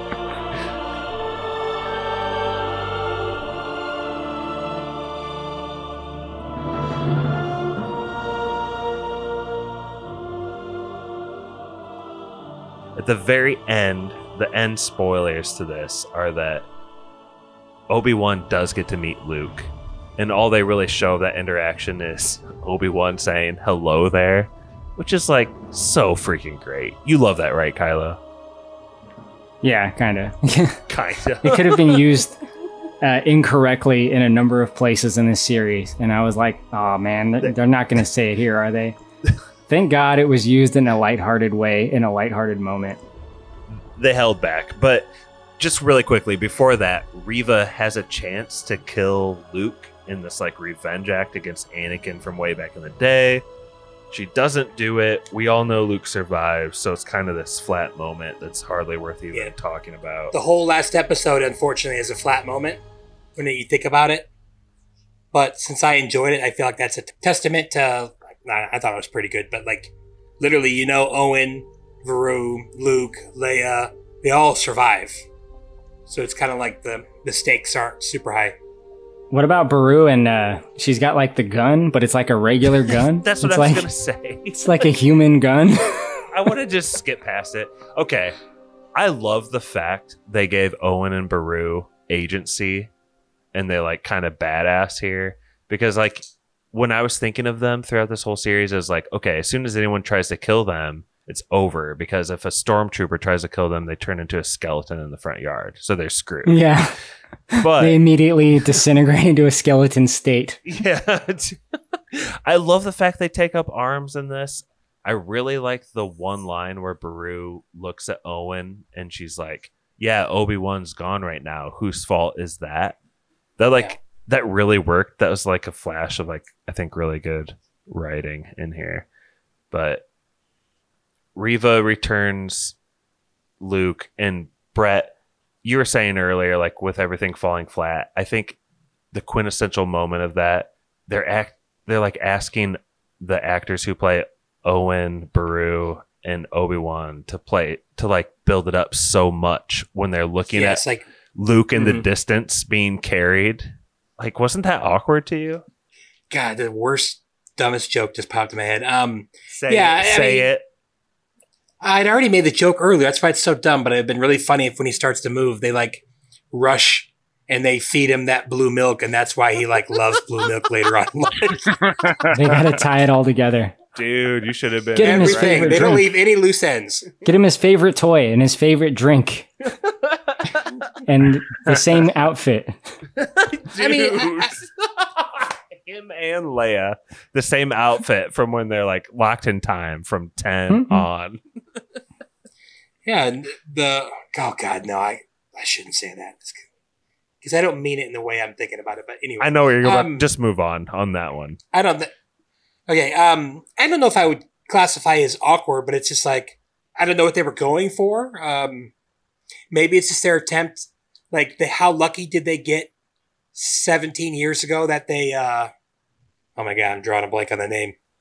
This is embarrassing. Hold on. Luke Skywalker. Like, no, they got super lucky that they cast. Gosh, dang it! A really famous actor, Joel Edgerton. Thank you. And like they're like, well, we have a really good actor here, and he's not in the show much. Like maybe we could show him acting, but I don't know. That's It's like let's extend it a little. It's just crazy enough to work. I'm just saying, it's like you have Joel Edgerton and he's in like 9 minutes of a 6 thing. I don't know. It's just maybe just to bring him in a little bit and like, oh, he's a good actor. Look, everybody. But the thing is, he shines as a good actor in this. Like, can you feel that? Yeah. It's cool. That's a one like little cool thing. But Chris, Uncle Owen is such a fucking prick. Like he's always been an asshole.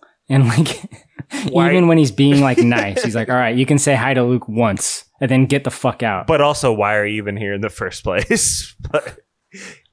Or like when they first meet Anakin, he's kind of a dick to him. He's like, I'm Owen. Yeah. True. You're looking for Lars. This is my girlfriend. She's the only one I ever had. Chris, last word for you, because Qui-Gon Chris. Oh, yeah.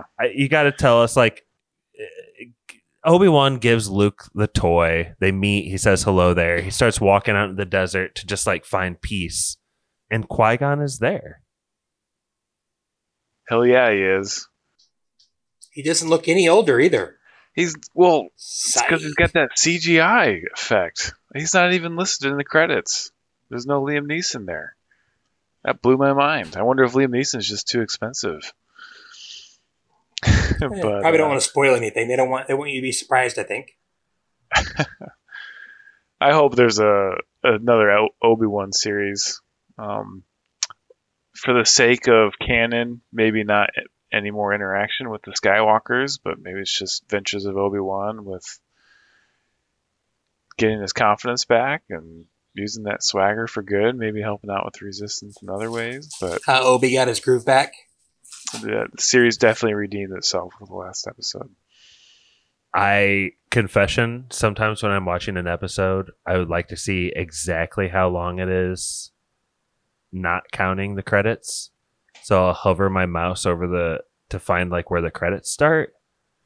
Ooh. And I saw like a little quick freaking thumbnail of Qui-Gon Jinn when I just first started the episode. Damn, you fucked up, bro. Yeah, that's pretty devastating. Well, they did plant that he's going to show up many times in the series, so of course he's going to, right? Yeah, I mean, constantly Obi-Wan is looking outside of his F-14 saying like, Goose, talk to me. And so he finally does here at the end. Talk to me, Goose. Yeah, talk to me, Goose. Sorry. Talk to me, Dad. Did you like it, Kylo? Did you like seeing him here? Yeah, Top Gun Maverick was awesome. Like, it was really cool to see Tom Cruise, like, come back. Oh, no. I'm just Morbius. Did you like Morbius? Yeah, Jared Leto's probably one of the best working actors in Hollywood. I know you hated the movie, but you don't think he's a good actor? He's all right. He's the best cult leader actor working in Hollywood. I'll say that. Even that's debatable, but I just don't know of any others. But the ending of this feels like it hits you with like 3 moments of fan service within 8 minutes. It's like Palpatine, hello there, Qui-Gon, end credits. So I noticed that, and I think people like that. I think a lot of the reasons people like praise this last episode are for those 3 things and the Obi-Wan Vader fights, right? I don't think anyone's really saying that this last episode was great because Reva was chasing Luke in the Junlin wastes. Like, I don't think any of that is anything anyone cares about at all, right? So it's these like fan service moments. Now, the thing with Qui-Gon is I thought he was going to help in some way, but he's more of just like a visual representation of Obi-Wan's character arc in the series, right? Like Obi-Wan reconnecting with the Force, kind of like maybe like gaining his hope back because he's very hopeless at the beginning of the series. So we see Qui-Gon like as a reflection of that. But I was hoping that Qui-Gon would be more in service of Obi-Wan's character arc as opposed to like a representation of it. But that was just me. Are you saying that Obi-Wan gets a new hope at the end? Oh, shit. Yes. Oh, there is another. I'm bringing the puns. I'm bringing all the puns. I mean, you guys people listening either love me this episode or you hate me. Either way, I'll take it. That's what I am. Yeah. We're in final thoughts right now. Let's do it. I do have 2 final thoughts. Both are kind of for Corey, I guess. So take this for what it is. It's a Screen Rant article, Corey, about why they think Darth Vader didn't use his lightsaber against Reva. One is the things that I said, like he wants to embarrass her and show her what real power is and everything like that. But also, it sounds like it's kind of a callback maybe to when Obi and Anakin are training and Obi takes his lightsaber from him and how humiliating that is to him. So he wants to humiliate her by doing the same thing and feel the power of being able to take how often have we ever seen a Jedi take another Jedi's lightsaber? Never? Yeah, now we've seen that it is in that twice. same episode. Mm-hmm. So I can see the reasoning because it's all in that one episode 5, those flashbacks and all. Yeah. I was just thinking that, like, does Reva really think she can just, like, take him one-on-one? Like, she had to have had, like, some plan of, like, how I'm going to do this. Like, just sneaking up on him, that just doesn't seem like quite enough for me. But I like that. No, she would have had a much better chance of sneaking up and, like, with a blaster and execution style him in the back of the helmet. But that's just not how they do things. Okay, so sorry for that, Violet. The second point I have is I'm going to go against what I said earlier in defense of Obi-Wan with the power. I thought back to episode 3, the movie. Josh, there you go. Episode 3. Not part 3. And like a lot of people think of Yoda as being maybe the strongest Jedi Force user. And then when he fights Palpatine at the end of 3, he takes so much effort to catch one of those little things and he spins it around. It takes him a lot of effort. And then Palpatine's literally just throwing him with no effort taken at all. And I remember actually I read the book as well. And Yoda pretty much says that the power level between him and Sidious is like not comparable. So I'm kind of with you. Like, even if he was really mad, I don't see him being able to throw rocks like that. That's a Sith thing to me. Yeah, like I feel like in like the games, like that's kind of like undermined some of the stuff in the movies. Cause like in the games, like the Force Unleashed, like the amount of like force power your character has is just like insane. Like it's nothing you'd see like in the movie unless it's like one of the big characters like Anakin or when he becomes Vader or Luke or whatever. So that like that kind of power, that like raw power that he's lifting up, like that's Rey's big moment in The Last Jedi. Her big force power moment is she like lifts all those rocks and lets him out of the cave. And that's supposed to be like the wow, like she is really powerful with the Force. And Obi-Wan is just doing that here. Some people do claim that Obi-Wan is like the best Jedi. And like, this is kind of his peak. His powers I think they mean like in the way that Captain Picard's like the best captain though, right? Like he's like the quintessential Jedi. He's the best of them. Yeah. Is not necessarily the best one, but the best of them. Is that what you're saying, Kylo? Yeah, that's what I think that means, right? In terms of like his experience and like his like kind of more by the book nature, especially compared to like Anakin and Ahsoka. And I don't know, him being like definitely one of the strongest for sure, but I don't even think he's as strong as they portrayed him here. He's a master in that fighting form, though. Keep this in mind. Kylo, you earlier said Vader basically uses his mana bar in the first 3 seconds of the fight, right?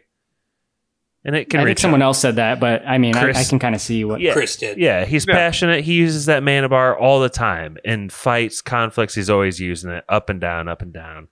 Obi-Wan's a different kind of cat. His refractory period has been going for nigh on 10 years without even using the Force. That's got that kind of. He's been saving up Force. Yeah, that kind of momentum. He's got some blue balls of Force that need to come out. I don't know if atrophy works that way, Josh. It's not atrophy. That's what I'm saying. It's blue balls. It's pretty much exactly what it is, but yeah. I guess blue balls could... I mean, his lightsaber is blue, correct? I mean, right. Yeah. There it is. This is the deep stuff the fans come to listen to spoilers for. That was a perfect, I think, final thought. Let's get into yes or no's. Let's get into yes or no's. Kylo, you went first. West Foldus to East Foldus. Go for it. All right. This is Corey, Kylo Ren memes. I've been talking a lot on this episode. So I apologize.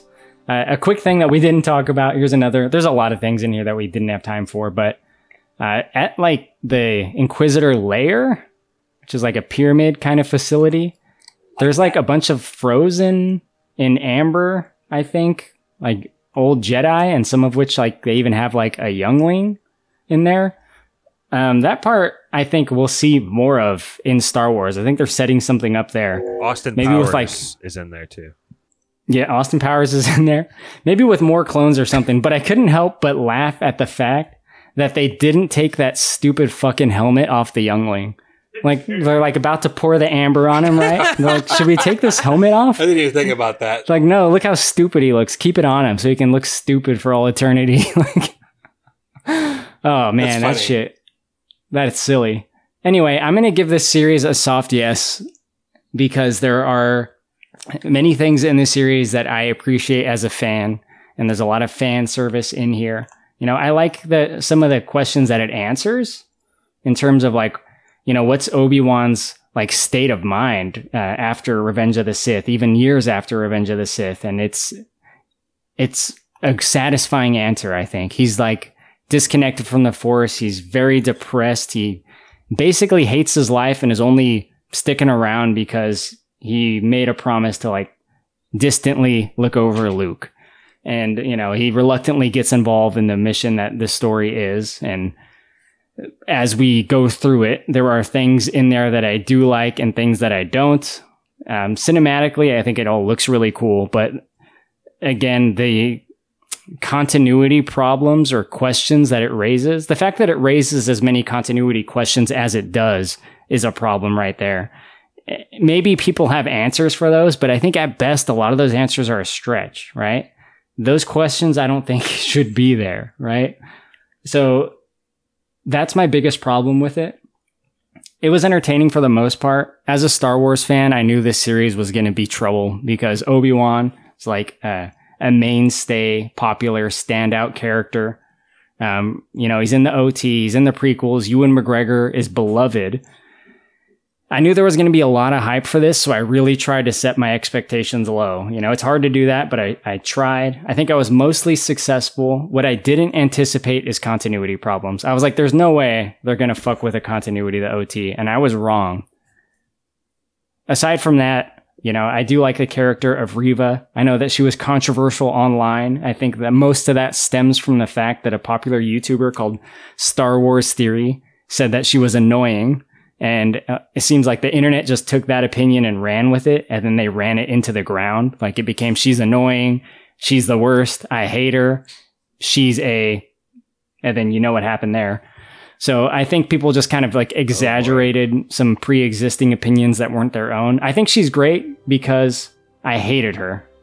When all the villains were doing a certain thing, when they were tracking down the Jedi, like I knew it was bad and stuff, but like, when she got involved and when she turned the tables on their plan, I was like, oh, this fucking bitch. I can't believe she's doing that. So I didn't like her. And I think that's a good thing because I'm not supposed to like her. She's doing things that are, you know, negative to the characters that I'm supporting in the show.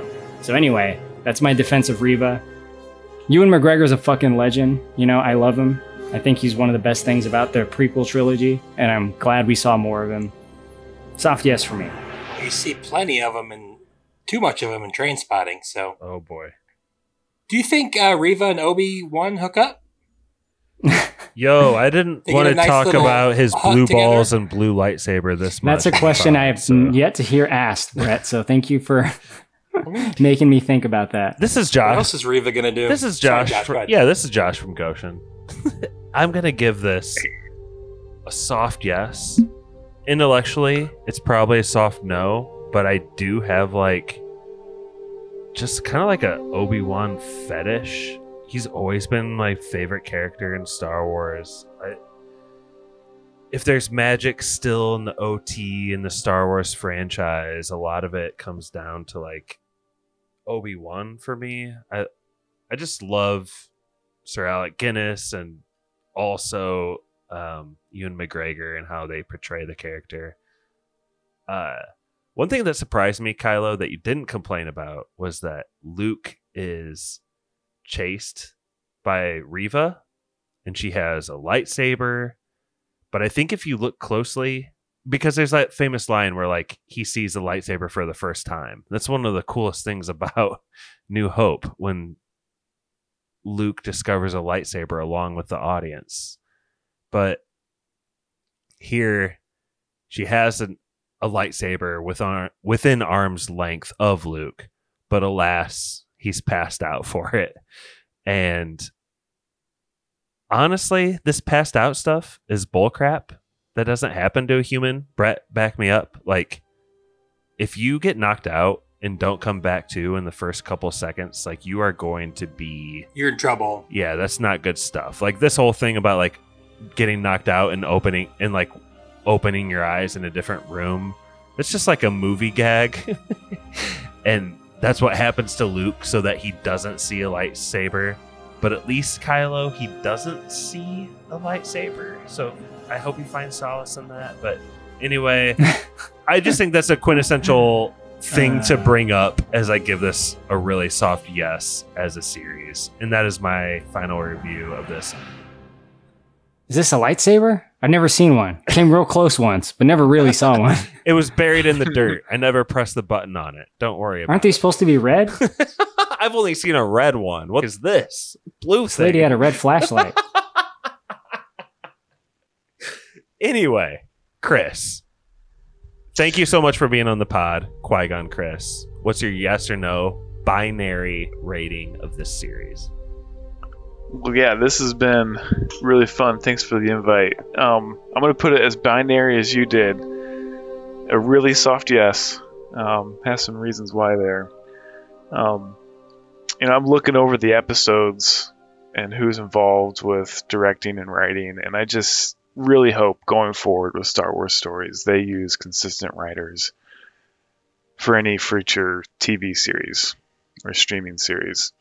I think just as a Star Wars fan who's immersed in the universe and played various games and read various books, it just boggles my mind that they would call all the old stuff not canon other than the movies. But then they also have another series like for Moon Knight where you can't even freaking follow it unless you've read the comics. It just really grinds my gears. So going forward, having consistent writers would really help with that.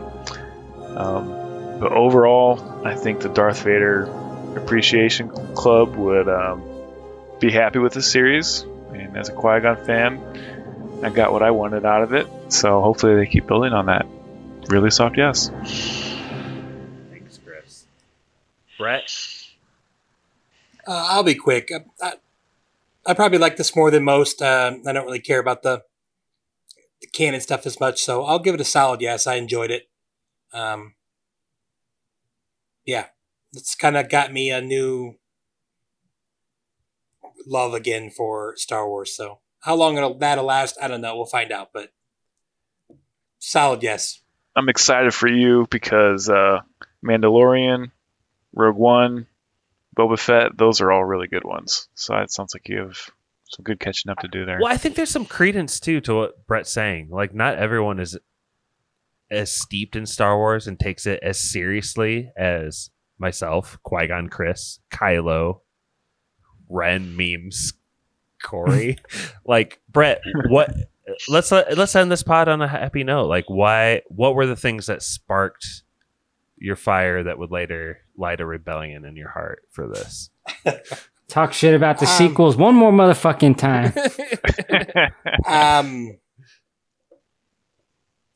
don't know. Since I was a little kid, I've just loved lightsaber battles, and I might be one of the few that I love the prequel lightsaber battles. I know that became like ridiculous how good they were, especially after seeing what an old man Alec Guinness fighting is. But I love that kind of stuff.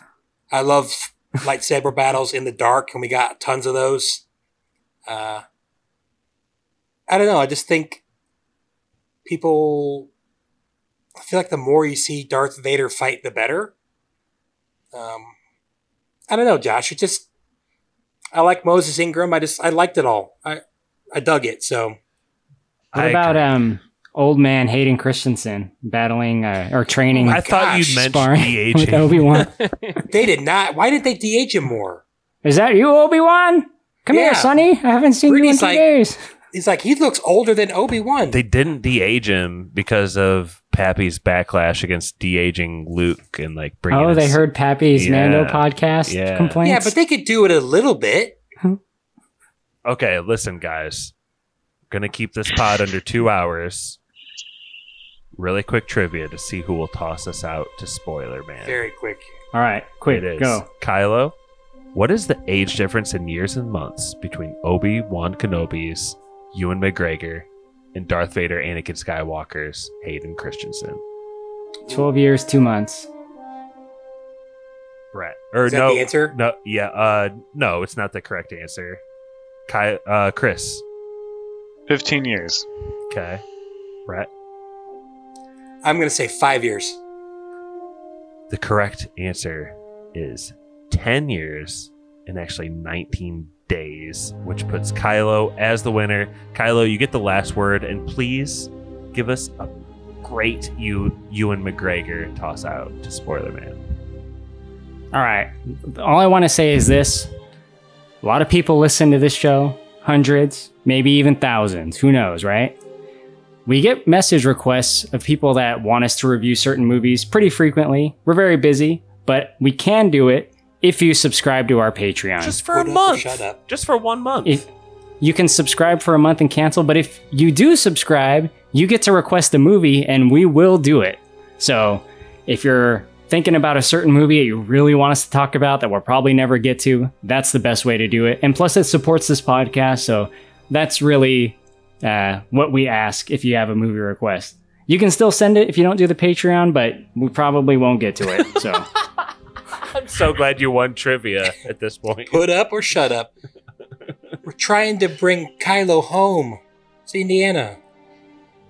that's right. Subscribe to the Patreon. That's going to fly me out to Indiana. For real.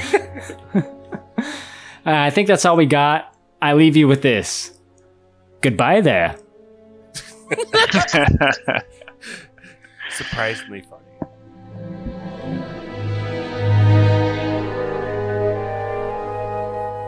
Special thank you to our patrons, Nick, My mentor taught me everything about the Force.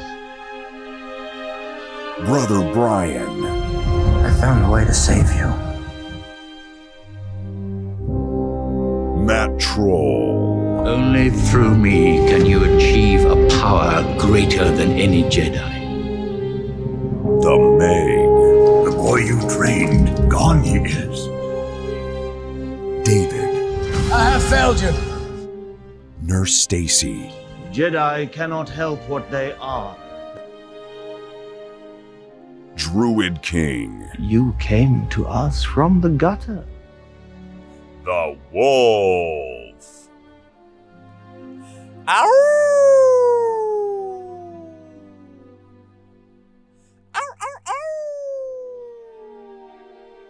Please check us out on patreon.com/spoilerspodcast.